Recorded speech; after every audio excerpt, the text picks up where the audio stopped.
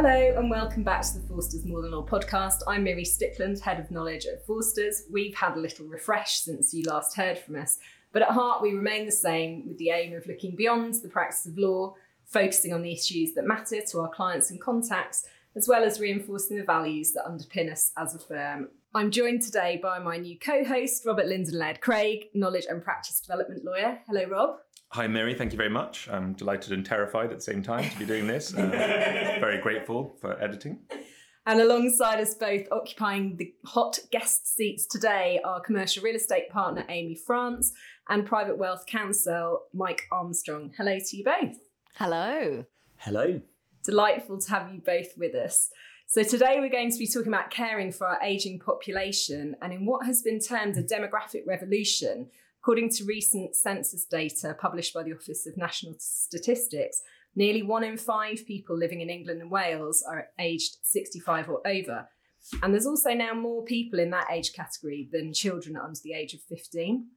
So with that in mind, the growth of later living homes into its own specialist asset class should come as no surprise. Amy, can you talk us through the evolution of later living homes in the UK? Yeah, so I think it's just really interesting how the later living market has evolved in this country in recent years. I mean, when I was growing up in the 90s, aging myself there, I think really the options were either sheltered housing or a care home. And actually, I had one grandma who was in sheltered housing, so that was a sort of independent living unit, but you would typically have a warden, and within the home you might have sort of those red emergency pull cords, but effectively it was independent living with a tiny bit of support. And then another grandma in a sort of traditional care home, I guess you would. So looking back, what was that like? That was generally a sort of converted larger property, not fit for purpose, and not particularly nice, really. We've come on so much in the decades since then, and I think really now there's what I would call a smorgasbord of later living options. So we've still got things like sheltered housing, but now we've got things like lovely integrated retirement communities, all the way through to sort of more standard but new build, purpose-built care homes, onto very specialist dementia care homes, which I know we're gonna come on to a bit later on. And I think in terms of sort of investors in the sector, so I think previously investors were quite worried about investing in care homes because they're not like an office or a big shed. If things go wrong with your tenant, you can't just kick your tenant out, change the locks. Yeah. You've got issues there around vulnerable people being in the home. You've got regulatory issues. So I think investors were a bit wary about the sector. But I think what we've seen in more recent years is investors who have really sort of worked hard to understand the sector, and we act for Octopus Real Estate's Care Home Fund, where they really understand it. They've got in-house staff who go to the homes to ensure that standards are good and they're complying with CQC. They're very sort of hot on ensuring that the tenant operators are doing well financially, so that they're not facing that difficult issue of looking at a not performing tenant who, what do you do then? You've got to somehow take back that home. So I think the combination of investors who understand the sector much better, and then the other end of that is that there's been a squeeze, really, I think, on other asset classes within the real estate market, and returns aren't as great in other sectors. So I think what that's meant is that investors generally, from all backgrounds, are now looking far more carefully at not only care homes as investments, but the wider later living market. And just explain for us quickly, Amy, what is the CQC standard that you alluded to earlier? So the CQC is the Care Quality Commission, and they regulate not only care homes, but sort of all health care type things. So yeah, care homes are regulated by the CQC, and the CQC will regularly go to look at how the home is performing, and they will give them a rating, a bit like Ofsted would do for schools. And are investors becoming more comfortable with these investments now. So they obviously you've described how they've been pushed into this area because of other less well-performing market areas. Are they there? Is it bearing fruit in that the concerns that they had are not bearing out the way they thought they would? Yeah, and I think they're just more live to those issues, and they sort of have strategies for dealing with them. So, for instance, Octopus would have a strategy that they knew if there was a tenant that they were worried about, they would be able to deal with that. They would be able to maybe parachute in a team to deal with that not performing tenant if they had to take over the home as landlord. So, yeah, I think investors have just got their head around the sort of potential issues in the sector. Also sort of reputational issues, I suppose. If you're a landlord and there's something splashed across the front of the Daily Mail about a particular care home that, there's been issues at, people used to worry about that. But I think investors have sort of got more comfortable with the sector as a whole. So that sort of sounds like in this sector then, landlords play a more integral role in the actual tenancy, as it were. Yeah. They're more involved in how the tenant behaves and looks after their asset than a more standoffish landlord would in other sectors. Yeah, so I think the good specialist investors are very, very good at that. And they do that very well. Yeah. Having that sort of mindfulness of what the end product is going to be. Yeah. So I think it'd be interesting actually to bring in Mike. Mike's in private client, and I think it's fair to say that in the last decade or two, the law has changed to reflect the fact that we are, as a population, living longer, and that dementia and other issues are much more prevalent than they used to be, and that we have to be more flexible in how we deal with people and their capacity. Absolutely. So the test for capacity has really evolved strikingly in light of our greater understanding of mental illness. Previously, it was the case that an individual either had capacity or they did not. Capacity was seen very much as a binary question. You can see that from the way that old-fashioned enduring powers of attorney are still registered, where the question is, does someone lack capacity to manage their affairs, or are they at significant risk of becoming incapable of doing so in the near future? And if that's the case, you then, as an attorney, are obliged to register. And from that point, the donor of the power is treated as lacking capacity for all financial purposes. It's much more nuanced now. Precisely. Whereas now, since 2005, the test under the Mental Capacity Act regarding decisions in relation to lifetime matters is both decision specific and time specific. So it's a matter of, can someone take this decision at this point in time, and what is the impact on them of any potential impairment in their cognitive functions? So the key points to note under the more modern test are that it reflects the fact more complex decisions require a greater level of capacity. So, for example, someone might be able to take decisions about small sort of day-to-day spending, the weekly shop, say, but not a larger financial decision such as whether or not to sell their house. And it also reflects the fact that an individual's decision-making capabilities can be better at some times than others. So going back to people with dementia, frequently people who have received a dementia diagnosis are more alert and more capable of processing information in the morning. And it's a process known as sundowning. So their cognitive functions decline throughout the day. And so as a result, I normally, where I'm dealing with clients who have received a dementia diagnosis, trying to schedule a meeting in the morning wherever possible.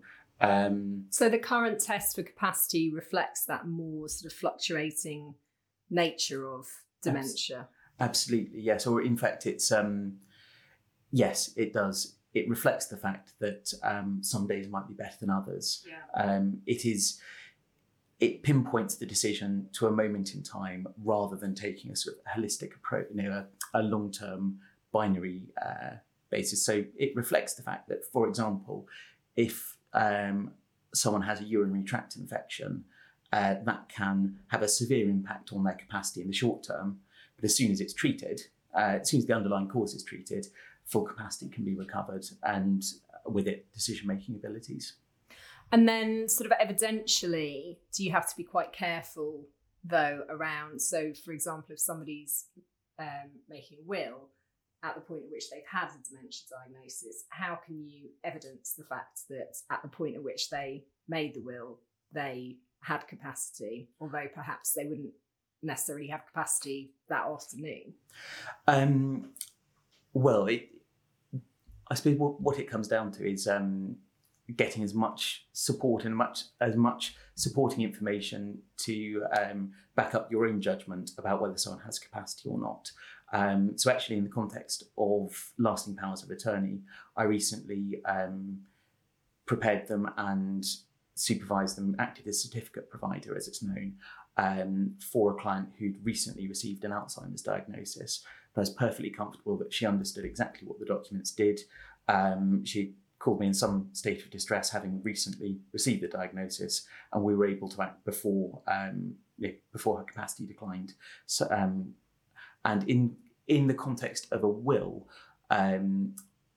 there's a case called Rees Simpson, which talks about what's referred to as the golden rule, which also described as the golden but tactless rule, which is if you're aware that someone is particularly elderly, or you're aware that they are suffering from some kind of impairment to their cognitive faculties, you should insist that they are their capacities to make the will is assessed by a doctor immediately before they sign, and ideally the doctor should act as a witness. And obviously that can be a difficult conversation to navigate, because one of the big things is that proud independent people who are used to living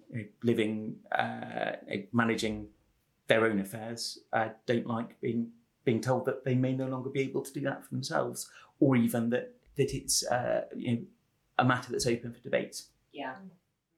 And it's difficult because the medical practitioner is there to effectively inform the legal test, and that can also cause some difficulty. I mean, I remember I have a grandparent who had dementia, and he was visited by his GP, who told me afterwards that he would have been happy to say he could have signed a will, but the carer who was living with him at the time then said that he stood up, asked who that person was, despite him having been his doctor for 20 years, and then went off and got into the bath with his clothes on. And it sort of didn't clearly understand what was going on, but as far as the doctor was concerned, he was able to speak coherently and say yes, and was absolutely fine. And it's very difficult because the legal test has to be met, and you've got to be happy that it wasn't just a sort of cursory conversation, that it was in fact somebody understanding the nature of what they're doing, exactly, and the consequences of what they're doing.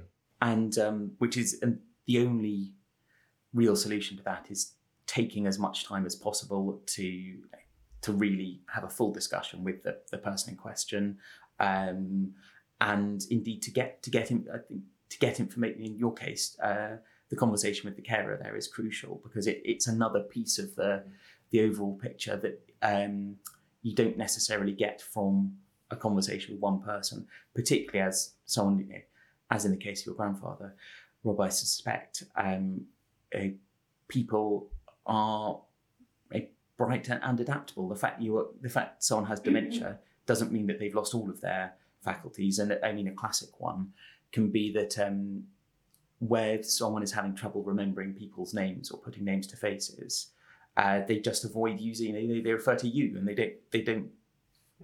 don't use people's names because that would sort of give the game away. I remember a medical practitioner who we have worked with professionally a lot in the past came and spoke to us, and he's very conscious of the legal test as well, which is very helpful. And he said that what he very often does is go to a person's home and ask them to make a cup of tea, because am I right in thinking that the cognitive process in going and getting a mug, putting the kettle on, tea bag, getting out of the fridge and holding a conversation actually is very indicative, if you can't do that, of possible dementia. Yes, I suppose that's drawing upon so many different skills. It's your sort of spatial awareness and awareness of your surroundings. And dementia is not just about memory. There are so many other. It is if you like, a collection of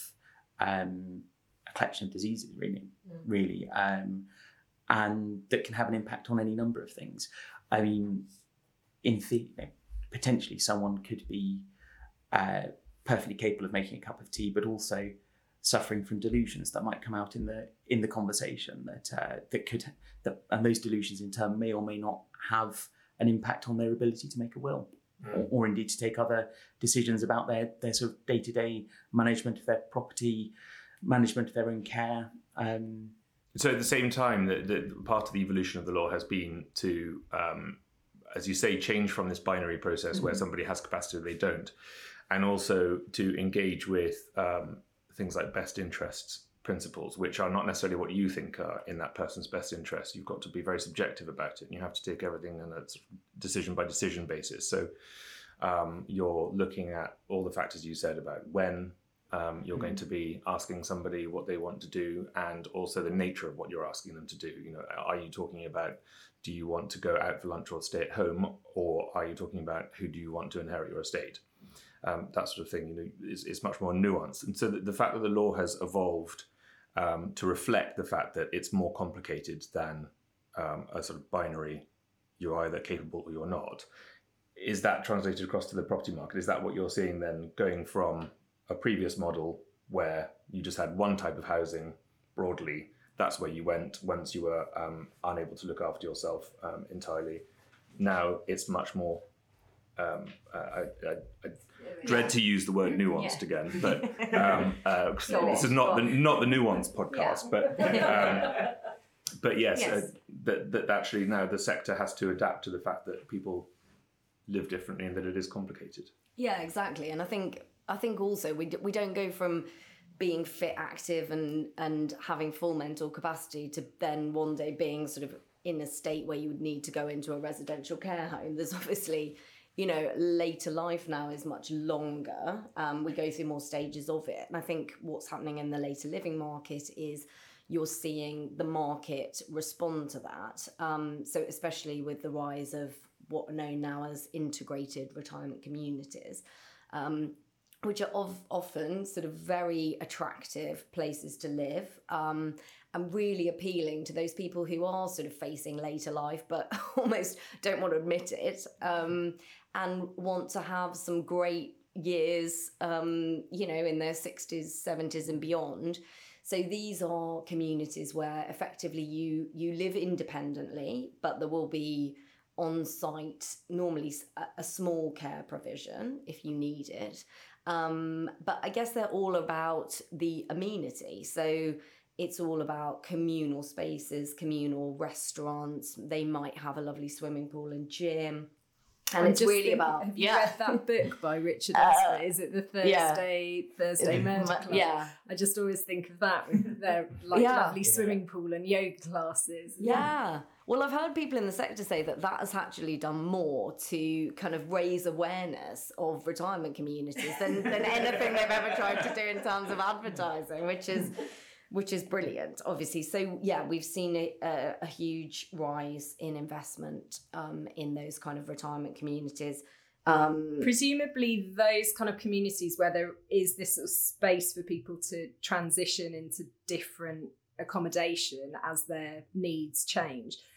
Presumably that can also make it easier for dementia sufferers because of the familiarity of surroundings, because that is something that I think is quite important, is, you know, the feeling of security in surroundings, and something that I think a lot of people battle with when an elderly parent's go at, you know, at the point at which they really need to go into sort of proper care. You know, how you sort of manage that transition. Can you talk a bit about the sort of specifics of how dementia units might be designed? Yeah, so I think this is really interesting. I mean, it's estimated that about 80% of residents in care homes will have some form of dementia. So, you know, it's obviously a big issue. And as Mike was just saying, dementia isn't just about memory loss. So often dementia patients might have impaired hearing. They might not be able to see so well. they have trouble recognizing surroundings. And a big issue for a lot of dementia patients is how they perceive 3D objects.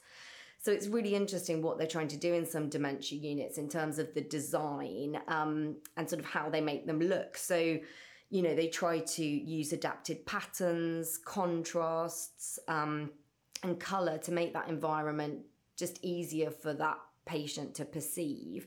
So you wouldn't, in a dementia unit or care home, normally they don't use lots of busy patterns and high contrast designs. They try to keep everything quite plain and quite serene and sort of soft materials. And actually things like on the walls and the floor, they will try to use contrasting colours so that it's easier for people looking down a corridor to see where the floor is and where the walls are. They also do things like try and take out sort of visual barriers. So if you have a corridor and then you're going into a room, they wouldn't have doors on that. They'll just have maybe like an open space so that it's easier for people to move through and encourage movement around the care homes. And I think there's some lovely examples in some care homes where they use what's called sort of reminiscence. So they might use sort of pictures from bygone eras where the residents are very familiar with those, so the 1940s or 1950s, because, you know, it's known that dementia patients obviously can remember things actually better in the past sometimes than they can short-term memory. Yeah, absolutely. I remember hearing this great analogy that your memory is almost like a bookshelf, and where people have received a dementia diagnosis, it's frequently almost as though the bookshelf has been shaken and it's the volumes on the top being the sort of short-term memories that have fallen away, but actually the ones that are much more intact, as you say, Amy, the longer-term memories. I remember going to see an elderly client who was a little sketchy, shall we say, on the what had happened that morning, but was telling me all about her riding instructor from when she was, you know, and how she'd been taught to ride on a horse called Prince. It's funny what stays in mind, isn't it? The horse formerly known as. Exactly. Absolutely. So, Amy, when we're in our retirement community, who do you think is going to be on the wall? Do you think it'll be Alanis Morissette? Or Such a good question. Take That, maybe? Yeah, well, Miri, definitely. Yeah. She's already got them all over her bedroom now. The thing that's very interesting about this is there seems to be something that's a bit more preemptive now, rather than before it seemed like something became a challenge and you had to try and adapt to it. Whereas I have some family in the States who, in their 50s, said that they had decided they were going to sell their house and move to what was an equivalent sort of retirement community. And I had my very sort of old school head on, thinking, why are you doing that? A, you're the biggest party animals in the family, and B, isn't this a bit premature? And it turns out that actually it's much more about them seeing where they want to be in 20 years' time and 30 years' time, and saying, well, I don't want to deal with all of the stress then. And if there are more and more people are doing that at that age, in fact, they are wilder than they were before. They all behave abominably and have an absolutely terrific time. And they don't have any stress of thinking, well, I'm fine now, but, you know, I know in 10 years' time I'll probably start finding everything a bit more difficult. Yeah. So that sounds like what's happening in the market here as well. Yeah, well, that's interesting you talk about the States, because the States and Australia are sort of way ahead of us really in terms of retirement communities. So I think about 6.5% of over 65s in the US live in a retirement community. It's pretty much similar in Australia, about 5.5%. But in the UK, I think just under 1% of over 65s are living in these kind of communities. So you can see why investors are looking carefully at this market. I mean, there's a huge opportunity for growth given the lack of supply and the demographics. Yeah. And that's a general market pressure as well in the UK, just housing more broadly. Yeah, totally. And I mean, obviously, I think the sector get a bit frustrated because the government haven't to date done much to help them, they would say, albeit in the Levelling Up white paper, there has been an announcement that they are now putting together what's going to be called an older people's housing task force. So we hope to sort of see some real progress with that once we have our new Prime Minister, whoever That might be. Yeah, but I think, the government haven't done much to support it, but you would think they would, because actually what the retirement communities are doing is freeing up those larger family homes, where, there might be an older couple or an old person living in 4 or 5 bedroom house, which actually it would be great if that could come back onto the housing market, and they could, move to somewhere which is more appropriate in terms of size and amenity for them. Yeah. And I suppose going back to Rob's retirement community party animal story, something that I was sort of thinking about there is that they've very much sort of proactively taken that decision for themselves. And I guess that feeds back into what you were saying earlier, Mike, about people not wanting to feel that they're having that agency taken away from them and that they are capable still of making their own decisions, which I suppose then leads us on to the importance of having those difficult conversations at the right time.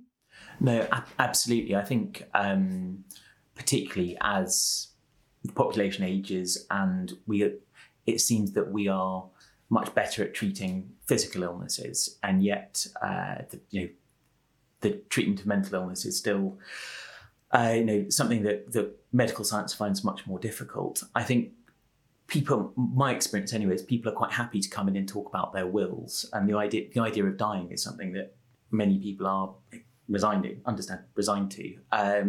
Whereas the idea that you may lose mental capacity is something that be unable to be still physically present but unable to really have control over your own affairs is something that people find extremely difficult. Yeah. But Marie, you're quite right. I think which is one of the reasons why it's so important to plan in advance and to have those conversations, to be thinking about what would happen if I were to lose the ability to either manage my own property and finances or to make decisions for myself about my health and care, including about life-sustaining treatment, the ability to consent or refuse to it, which are the two sort of heads, if you like, that currently we can plan for using lasting powers of attorney. And under an LPA, so long as you have capacity to delegate decision-making powers, by signing an LPA, you can appoint a trusted friends, family members to take those decisions on your behalf should you be unable to do so yourself. And unfortunately, really, should you lose capacity and not have LPAs in place, or suitable old-fashioned enduring powers of attorney, the alternative is, unfortunately, and largely, certainly on the property side, an application to the Court of Protection to enable someone else to manage to take that decision for you as your deputy. And really, what that means is you don't get to choose who the person appointed is. It might be a family member, but it might well be a professional who you've never had any contact with before yourself.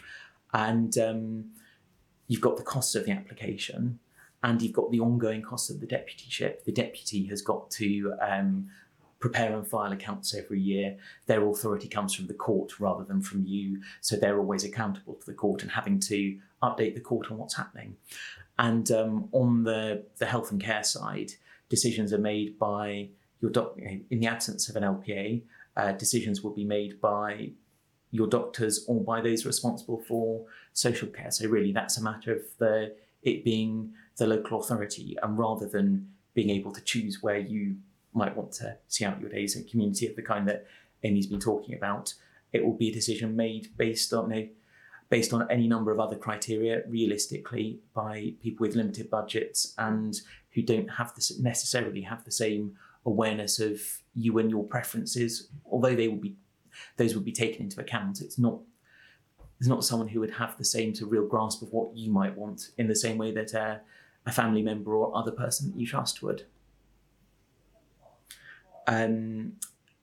So really, all this really just underlines the importance of having that conversation early on to make sure that your wishes are understood. Would you like to stay at home for as long as possible?